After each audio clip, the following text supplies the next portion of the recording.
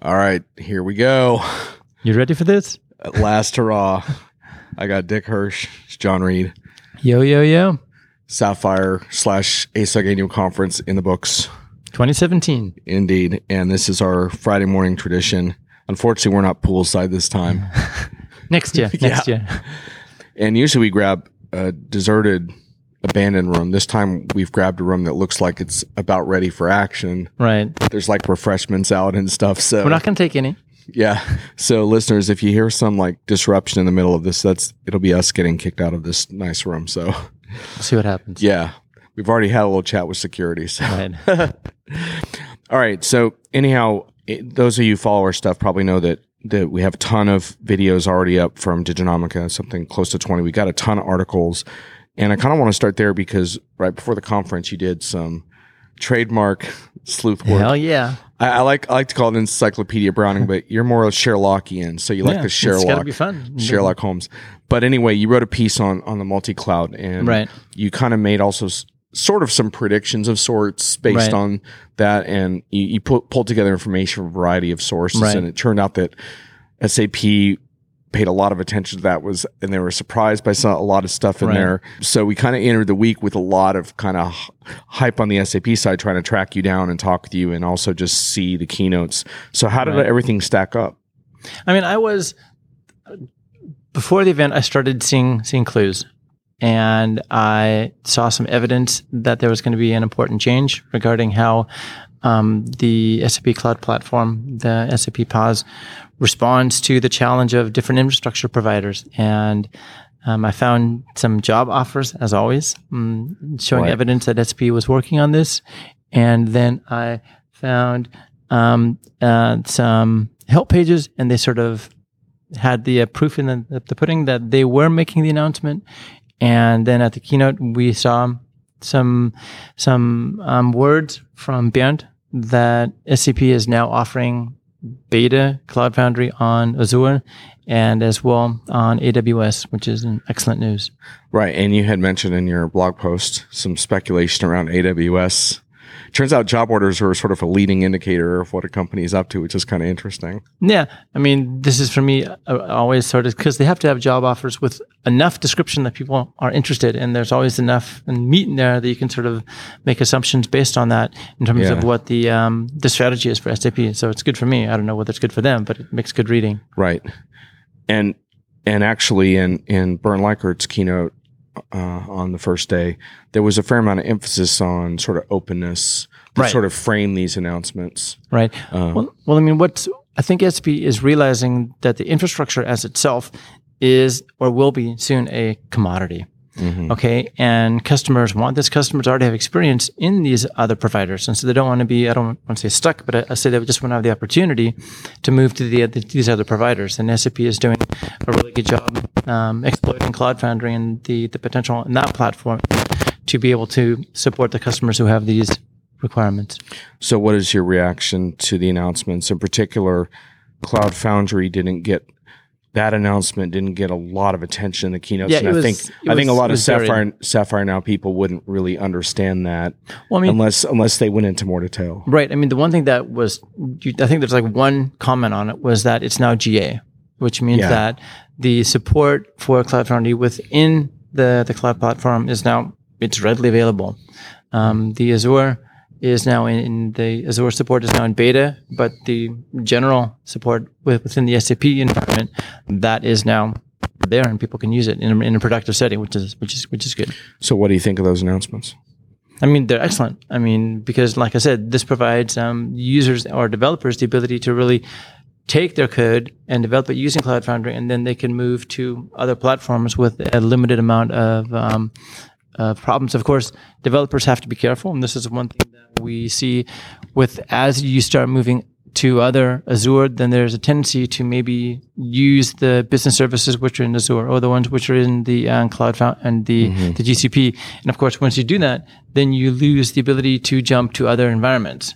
So it's just a difficult situation that developers just have to be aware that there's also restrictions in terms of this multi-cloud functionality. Right. And it also opens up pathways for more external developer engagement. Of course. For non-SAP developers.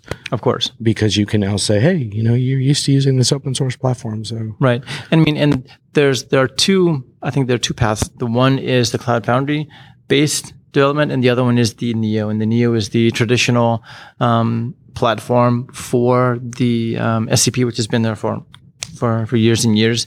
And developers, of course, have to be aware, and partners as well, when they're developing, what are my goals? What do I want to achieve with this code?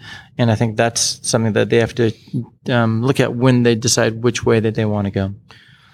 I like the challenge for SAP to throw down on itself to sort of do the combo route of pursuing open source and interoperability, multi-cloud, as you put it, but also embrace the challenge of making their platform robust enough with their own business services that at least an SAP-focused developer would say, hey, you got a ton of services here that will help me, whether it's mobility services and extensions or perhaps UI, Fiori type stuff, like build it all in there in a way that works well for SAP developers. So it seems to me that's what they're doing right now, and that I think they should take that challenge upon themselves, not just to say, oh, open source is going to kick our ass, so the heck with our proprietary, but like make the proprietary really friggin' good for those who are serious about building. I don't know what you think, but that's kind of my view. That's always a choice that SAP has to make. I mean, if they want to have the people stay on their platform and not go to another infrastructure provider, then stay with Neo, then of course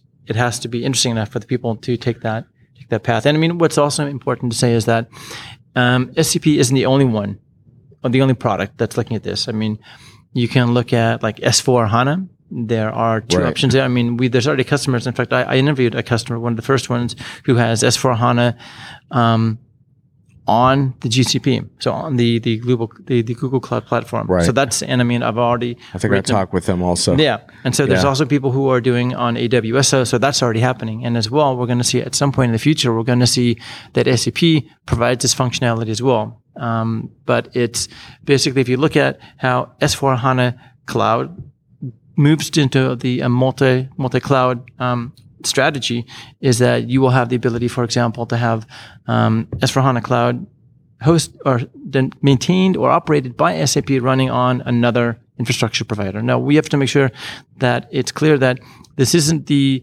on-premise S4. Right. This is the S/4HANA Cloud, which means that there are restrictions and you can't do everything that you could do on the on-premise version. But that's why you have a distinction between what is available in the HANA Enterprise Cloud, which is more the on-premise version. You can customize the hell out of it. Right. You could argue that it's somewhat lift and shift in that regard. Right. Right. And so the deal with the offer which is coming at some point, I don't know when, is from the S/4HANA Cloud, is that infrastructure isn't as important as it once was. Which was a nugget you picked up from a couple of run-ins with Sven Deniken this week, who I didn't happen to get a chance to talk to. Yeah. And in general, S/4HANA Cloud kept a pretty low profile at this event in terms of how it was presented, because there was so much focus on Leonardo and other stuff. I mean, I think what's and we can sort of use this as a segue into Leonardo. What's really important is it's still the core. Okay, and Leonardo is a box of technologies. Right. But without the business context, there's no value, or there's a lot less value. And so you always have to sort of combine blockchain with a business process, and that is, I think, the reason why. But I would argue that the core, as it was largely presented on stage, was about the on-premise S/4HANA version, not the cloud. There was not that much talk about the S/4HANA cloud, and the reason is that it's not ready for most of these customers to move to. They can't do it. They're large enterprise customers, and the S/4HANA cloud's not ready for them. We're going to go there. Okay. The folks that we talked with were more. The kind of S/4HANA Cloud customers they're picking up now are more like service firms that are drinking their own Kool-Aid and also running. Now, some of them are fairly sizable, so they're not small companies. Right. So it's not a matter of scale. It's more a matter of the functionalities in the works. And so I think if I had to predict, I would say next year at this time, S/4HANA Cloud is going to be a much bigger focus of the keynote. That's my view. Yeah, I mean, as I said, for me, it's the idea that you need the business context, and it's less relevant what the size of the company involved is, rather than I can't have blockchain and without a business context, because that is a service that is provided by a variety of providers. Yeah. And so Leonardo was pushed a lot, but I think it's just more important to see it as a toolkit. Right. Yep.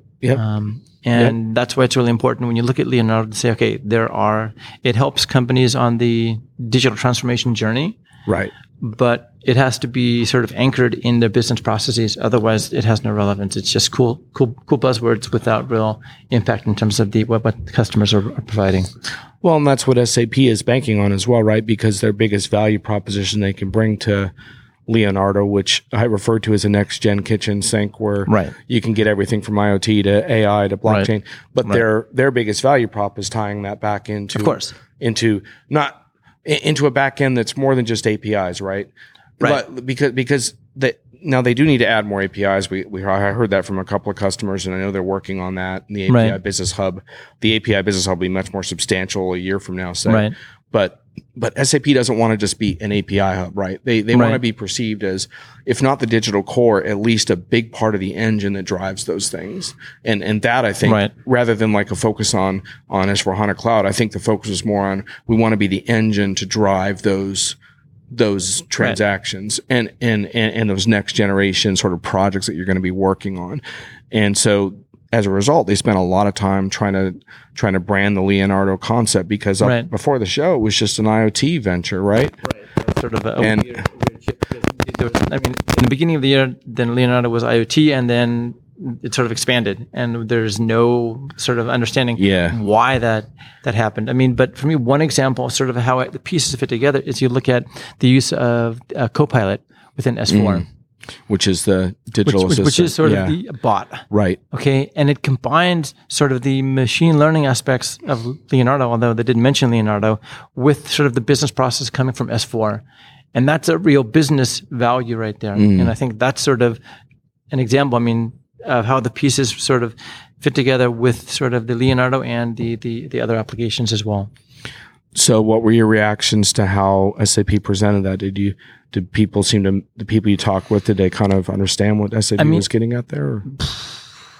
I think the more people you talk to, you get a better idea of it. But I think it's because we talk to executives who we could just batter them with questions saying, what about this? What about this? And now I have a much better understanding. I've seen you do that before, actually. And at the keynote, there were slides, and it really wasn't totally clear, but it was just talking to people like Bjorn Gerke and asking him, okay, how do the pieces fit together? Because SCP is an integral part of Leonardo, and I think that's where I started to see the value of the offering itself. Right. So it's sort of like you have a sort of view of the shape of it, and now you're going to do your Dick Hirsch thing and start to flesh out what that all is going to look like. Well, you got to understand how the pieces fit together, and still right now it's still very early, and it's unclear, for example, how partners can really contribute. I think Deloitte is there; they are going to offer, some sort of Leonardo services, but I think the question is, do you, as a partner, do you help customers on the Leonardo journey, or do you create your own Leonardo services? I think there's a variety of opportunities, and I think what's important as well is that it's not just the technology. There's also something on top of that as well.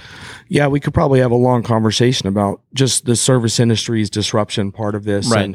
And we talked some with SAP about this week, and just sort of the awareness that a lot of their partners are going to have to change to keep up with this as well, and so that's a whole other piece of the puzzle. Right.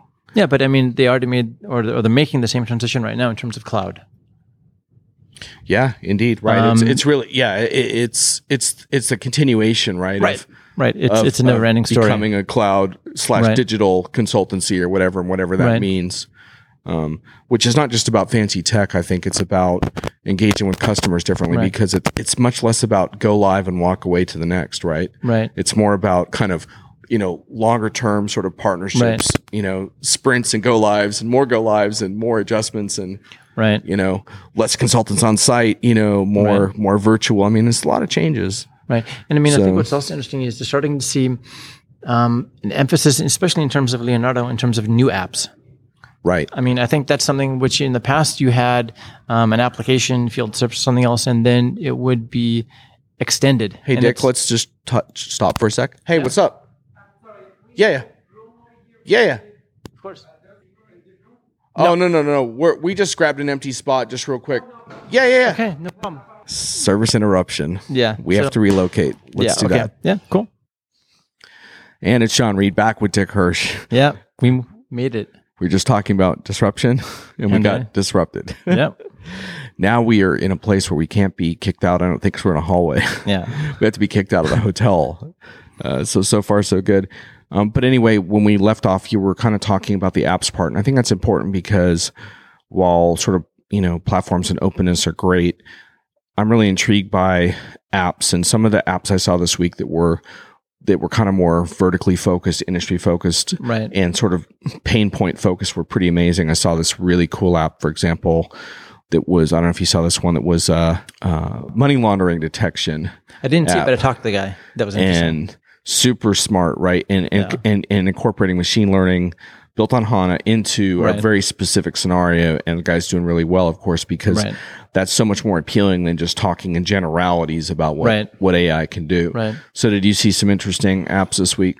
Well, I mean, the one that I liked is that we had a quick meeting with Helen Arnold, who is the head of the SAP Data Network. And I mean, I did a blog about them earlier, and today we got a chance to sit down and talk to her and someone from her team, and we saw a demo of one of their apps for Fieldglass. Right. And it was cool because, I mean, basically, I mean, what Helen's team is doing is they're looking at data as a service, basically. And we saw an application which was integrated, was using Fieldglass data, and it was going in and analyzing the data in the cloud application in an aggregated form, so that you could really get a better understanding in terms of where sort of the issues are in terms of regional differences, in terms of the data coming from the temporary workers. And that was really cool. You could see comparisons of like what a going salary if you wanted to hire them perm, because they pulled in information from, I think, some of the public surveys on salary data, and then also you had the temp stats, and it was all aggregated in real time. Right. And I mean, what was also really fascinating is that, I mean, when you have the ability to go into a SaaS application, you can have benchmarks. Mm-hmm. And so that was really fascinating for me, was that you could compare yourself, as if you're a Fieldglass client, to the benchmark of the industry itself. And that, I mean, it has great value, because you can immediately see, for example, are you paying more, paying less? And that was good. Yeah, the demo they were showing us, the person was paying 87% more or something, and that's that's not so good, but at least you have that gut check of like, wow, we're not in context. And to your point, that's sort of the data sort of driven or data inspired business model as a whole is, talking to a lot of companies that are talking to some S4 HANA companies that are trying to figure out how to move from manufacturing to services and data services. And this is sort of a constant preoccupation now. Yeah. I mean, well, they're saying, data is going to be the new oil. And just because it's so valuable, and not only in terms of selling your own data, or monetizing your data, but also just using the data which you have to better understand your business. And it's data science again. That was one thing that was really fascinating at this event, is that I talked to a lot of people who did data science related activities. They either have an offering or they use data science, and it was a bit of a challenge because I'm not really a data scientist, but there's so much value in there which is sort of hidden. And if you have the domain knowledge, then you can pull out this data and sell it. Right. And that was another standout thing for me this week that I just wanted to mention, just because if you're watching the keynotes, I don't think you got a lot of this, but I talked with, and we have some videos as well of several either HANA or S4 HANA customers that I sort of describe as mature customers, because they overcame sort of the challenges of getting onto the platform, and they also, some of the benefits of that, a lot of times, better integrations, instance consolidation, better performance. They moved beyond that and started looking into, well, hey, now that we're here, what can we do? Right. And a lot of times what's happening next is things like building mobile applications that connect directly with customers, that take advantage of real-time data, for example, or In other cases, it might be something where a design thinking workshop. There was a German company that was looking at, we got to move into services, and they were a family-run company. And Dan was interviewing him, and he was really shocked to see this German company like talking about design thinking and services. And the guy said, I'm 100% confident that if we don't do this, another competitor is going to. Right. And I think that reflects very well on SAP's case that they're trying to make, that you can do all this stuff on HANA. Right. You know, so. And I mean, I think they have to just be aware that many of their customers might not really understand the potential of the information that they have. For example, I had saw one customer that is a plasma bank in Holland, and the value of the data that they're creating regarding blood. I mean, aggregate it and provide it to people. I mean, in a safe and secure fashion. And I think that's where SAP has the experience to really help these customers on this journey. Yep, I agree. That's sort of another type of the digital transformation, is that these companies have this information and they can present it, and they can have their data as a service. Right. So the other chance that I think you had to spend some time with the SAP Hybris people, who they're super interesting in a couple different ways. First of all, because they're so aggressively customer facing, omni-channel, all that stuff, but also they've been so deeply embedded in microservices push and stuff like that. Did you learn some interesting stuff from them? I mean, I've talked to them multiple times, and I get a really good feeling that they understand what the shift to microservices means. They understand it as an organizational level, at a portfolio level, and I think that's. I mean, you see all the keynotes. I mean, it's another buzzword. But when I talk to them, I get the feeling that they understand that it's not just an API. There's a lot of stuff which goes beyond that, and I think that's a good sign, because maybe they can help the other parts of SAP sort of on this journey. And they have cool stuff. I mean, I saw one demo, which is Charlie, which is sort of a bot based on Facebook Messenger, which was cool. It's basically a sort of a chat bot which goes against the Hybris microservices, and it really showed me the sort of the ability to very rapidly use these services to create something interesting. And you had the ability from Microsoft. From Facebook Messenger to order stuff on a store. I was debating with Holger Mueller whether Charlie was male or female. It's very important to Holger that Charlie be male, because he says there's too many female chatbots. Okay. But one of the interesting things about that, and including the microservices push, is that we don't think about this that much yet, but in China, for example, their dominant messaging environment, WeChat, is really e-commerce and everything for the people that use it. Like, everything happens as services within the messaging environment. And you have to feel that's inevitable here too. It is starting to happen a little bit, as far as like you can, do an Uber summons within Facebook, but it's really more about these intelligent agents sort of, I guess you could say, butting in on conversations to say, hey, I see you guys are talking about blah. Should I book a table for 4 in this town that you mentioned for tonight? Or, that's sort of what's going on, I think. Yeah. But hopefully in a helpful way, right? And hopefully if it's designed well, people will feel like, hey, this is really useful and not annoying. Right. And I mean, what's also interesting about Hybris is I think they look at more than just sort of the technology involved in microservices. I mean, if you take a look at their Revenue Cloud, I mean, somehow, if you are a partner, for example, creating 30 microservices, how do you monetize that? How do you deal with the subscription model? And I think that's something which people really haven't taken a look at yet. They're focused on the developer, but what comes beyond that, that's just as important. Yeah, I have in my podcast notes you wanted to talk about standardization versus configuration. Right. I mean, I think that's... I talked to a lot of customers about this, and some of the people who were on like Hybris were saying, well, when we moved to like C4C, our business had to become aware that they couldn't do everything. And so that there was a standardization process. Right. Okay. And what happens when the business says, okay, this is something that I need. Okay. It's not provided by the standard. What do you do? And so either you can try and force SAP to expand the standard, or you extend it. And I think that's this is what I think you always say, is that the extensibility of these applications via the SCP is critical. It is, because the thing is that I think a lot of SaaS companies in the early renditions of SaaS presented a false and unfair choice to customers, because a lot of that standardization is really healthy when it comes to like, oh, this regional office wanted the field over here, and this, that kind of crap, and you can't benefit from all the pieces of staying modern on one version if you. But there's another piece of standardization which is unhealthy, which is I have a competitive, differentiated process that I want to have out there in some form.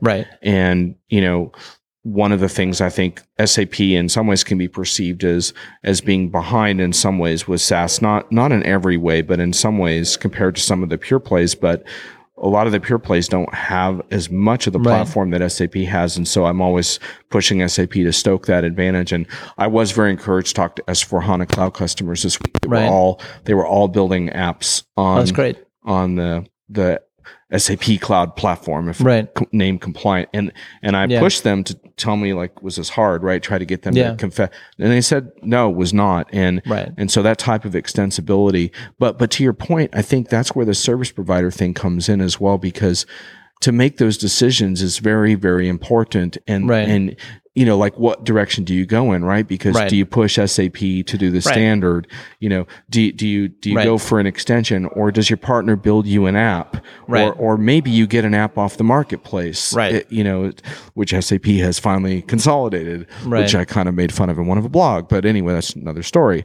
But anyway, so I see a service provider in the new context being an advisor in that role, and saying, here's the best way to handle this issue, right? And ideally they know your industry well enough to say, you know what, I'm really going to push you to standardize on that because it's actually not that important, but here's what is, but I think you raise a really important point, and it's going to have to be figured out. Yeah, and I mean, I think if you see the extensions, the types of extensions are always expanding as well. I mean, SuccessFactors was the first one. I have S4. I think also the Ariba is out. I haven't seen the ones for Fieldglass yet, but I mean, I think that's where the power. But you have sort of the SaaS application, which is standardized, and then you have SCP as the extension platform. That's always sort of the one goal, which has been pushed. We talked with the Fieldglass head a little bit about that yesterday. And one thing he said is that they have been so aggressively kind of pure SaaS in their approach that they have like API centric kind of stuff. So their APIs are really, really robust. But there was now this conversation happening around like, how could we incorporate this platform for that? So it's that balance, right? They're way ahead on the API side, but now look at the platform side. And I do think a lot of these cloud assets within SAP are talking to each other a fair amount about this stuff, and if they do, that's to SAP's benefit for sure. And I mean, I think as we go forward, the question is going to be, I mean, how do you bring in like Leonardo?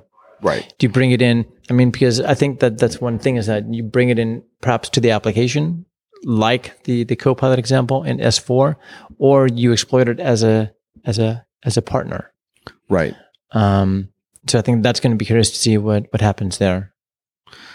So, did you notice anything else? That was about it. I mean, I talked to a wide variety of customers, and I mean, they were just across the board interested to tell their story, and it was just sort of a challenge to bounce between these various customers. But I mean, that's how you sort of get pushed out of your comfort zone. And sometimes you can sort of tell customers, well, look here. I was talking to one guy from a blood bank in Holland. I said, use your data. I mean, and stuff like that is just interesting. Yeah. Also, I noticed in a couple meetings you were banging on a point around what SAP should do to support folks once apps are built. You have a bit of a mantra around application management. I mean, that's definitely the case, because I mean, usually you have a focus which is on the developer. And you have the developers. It's sort of like what happens after after your app is deployed. And after that, the story sort of ends. There's some stuff there, but it's not really pushed as much as necessary. And it's also just in terms of the developer engagement team, they have to take an operations approach as well. Yeah. Because, people have to be aware that it's more than just a development platform, because how do you go productive? How do you deal with monitoring? How do you deal with errors on your platform? How do you discover errors? Yeah. Things like that. Those things which happen once it goes live. Yeah. And I think that's the challenge then. This conversation almost feels like a tech ed conversation, Dick. We're having it at Sapphire. What's going on, man? Yeah, you're right. But isn't that interesting? It's like business we're tech guys, so business and tech is like really intertwined at this point, I guess. Yeah, I agree. Because we saw much more of a tech focused keynote than you would expect to see at Sapphire as well. Yeah, that's true. They did trot out Derek Jeter and Kobe Bryant on the last day, but before that, they got their helping of SAP technology in. Yeah, but Hasso also did a really good keynote, and I think he sort of brought it down to earth a little bit, which is always useful. Sort of, in the business audience, it might not even always be perfect, but I think he just provides a relevance and sort of a relaxed atmosphere, which is really sort of nice on a keynote. I think it's interesting because there's been so much of a focus on IT needs to understand and collaborate with the business better, and that was a big theme in a lot of our customer videos. But the reverse is also true. Business has to understand this technology and what it's doing and why it matters, right? They need to be able to cross that line, and I think you saw a fair amount of that emphasis here, which is just kind of interesting, because in the past I can remember people telling me, "Don't talk about this at Sapphire, save that for Tech Ed and your geeky friends at Tech Ed." And this year you didn't really hear that so much. No. So and I think there was one other thing I wanted to ask you about, but now I'm spacing on it, so maybe we'll just have to call it a day. Listeners will notice we didn't get into the licensing stuff. That's not because we're in denial. It's just I've flogged that topic on multiple videos, and you can get your fill on Diginomica on that. We got a bunch of user group perspectives on it as well, and more articles to come on that. So if you feel like you wanted to dig into that, there's a lot of video and content on that already. So we just decided we'd try to give you more of a flavor of like assuming that stuff is sorted out. Here's what's possible and what SAP is doing. Just in terms of like your day job, you've been sort of pushing envelopes with cloud services and technology. Yeah, and that's because in my day job, I'm the product owner for our ServiceNow integration business, and that's one of the reasons why I push sort of looking beyond the first deployment. Because that's, I think, where the challenge often is in these cloud applications. And so I would push SAP to say, okay, look beyond the development, because there's so much more which is really involved in that. And not only in terms of what they're doing, because they have their productive environments, but in terms of customers, in terms of developers who are using these platforms, I think that's what's critical. Right. And you certainly think about this being an issue across the board. That's one of the biggest criticisms I get on Twitter when I bring up microservices, like, well, how are we going to manage a complicated microservices environment? Yeah. And you could say the same about what if we have 10 different IoT projects running. Yeah. It's very different than if you have one running. Right. So I think there's that point around, and that's where ServiceNow, I think, has really focused a lot of energy in terms of how to better manage all these services. Right. Of course. But in terms of, the microservices right now, we're still at the beginning phases, and it's going to be really interesting to see how they deal with these applications which are emerging, which are just more complex. Okay, cool. Well, I hope everyone's enjoying the cell phone conversation behind us. Sorry, folks, we've had a fair amount of background noise at the last part of the shoot, but that was nothing we could do about it. We did our best, but what can you do? What's the problem with being in a hallway? Yeah, we had to finish the shoot in a hallway, and hallways are open to disruption. But I think we mostly got it in, though. There were probably a couple points where you guys heard too much background noise, but mostly I think it was okay. So so off you go. Yep. And flying back tonight. And Tech Ed's in the fall, so actually the Vegas one's only a few months out.